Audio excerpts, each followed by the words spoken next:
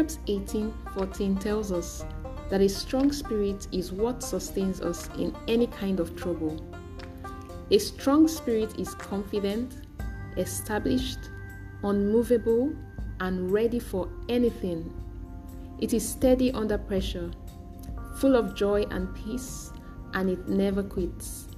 A strong spirit will get you through anything from physical attacks or injuries, financial problems, relational difficulties, career setbacks, or whatever mountain is against you.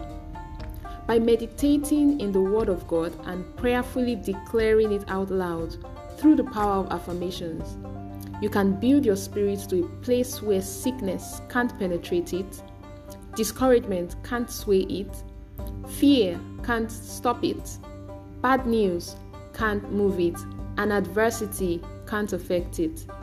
What are you declaring with your mouth right now? Come on, say this after me. I declare right now, the Word of God is my meditation day and night.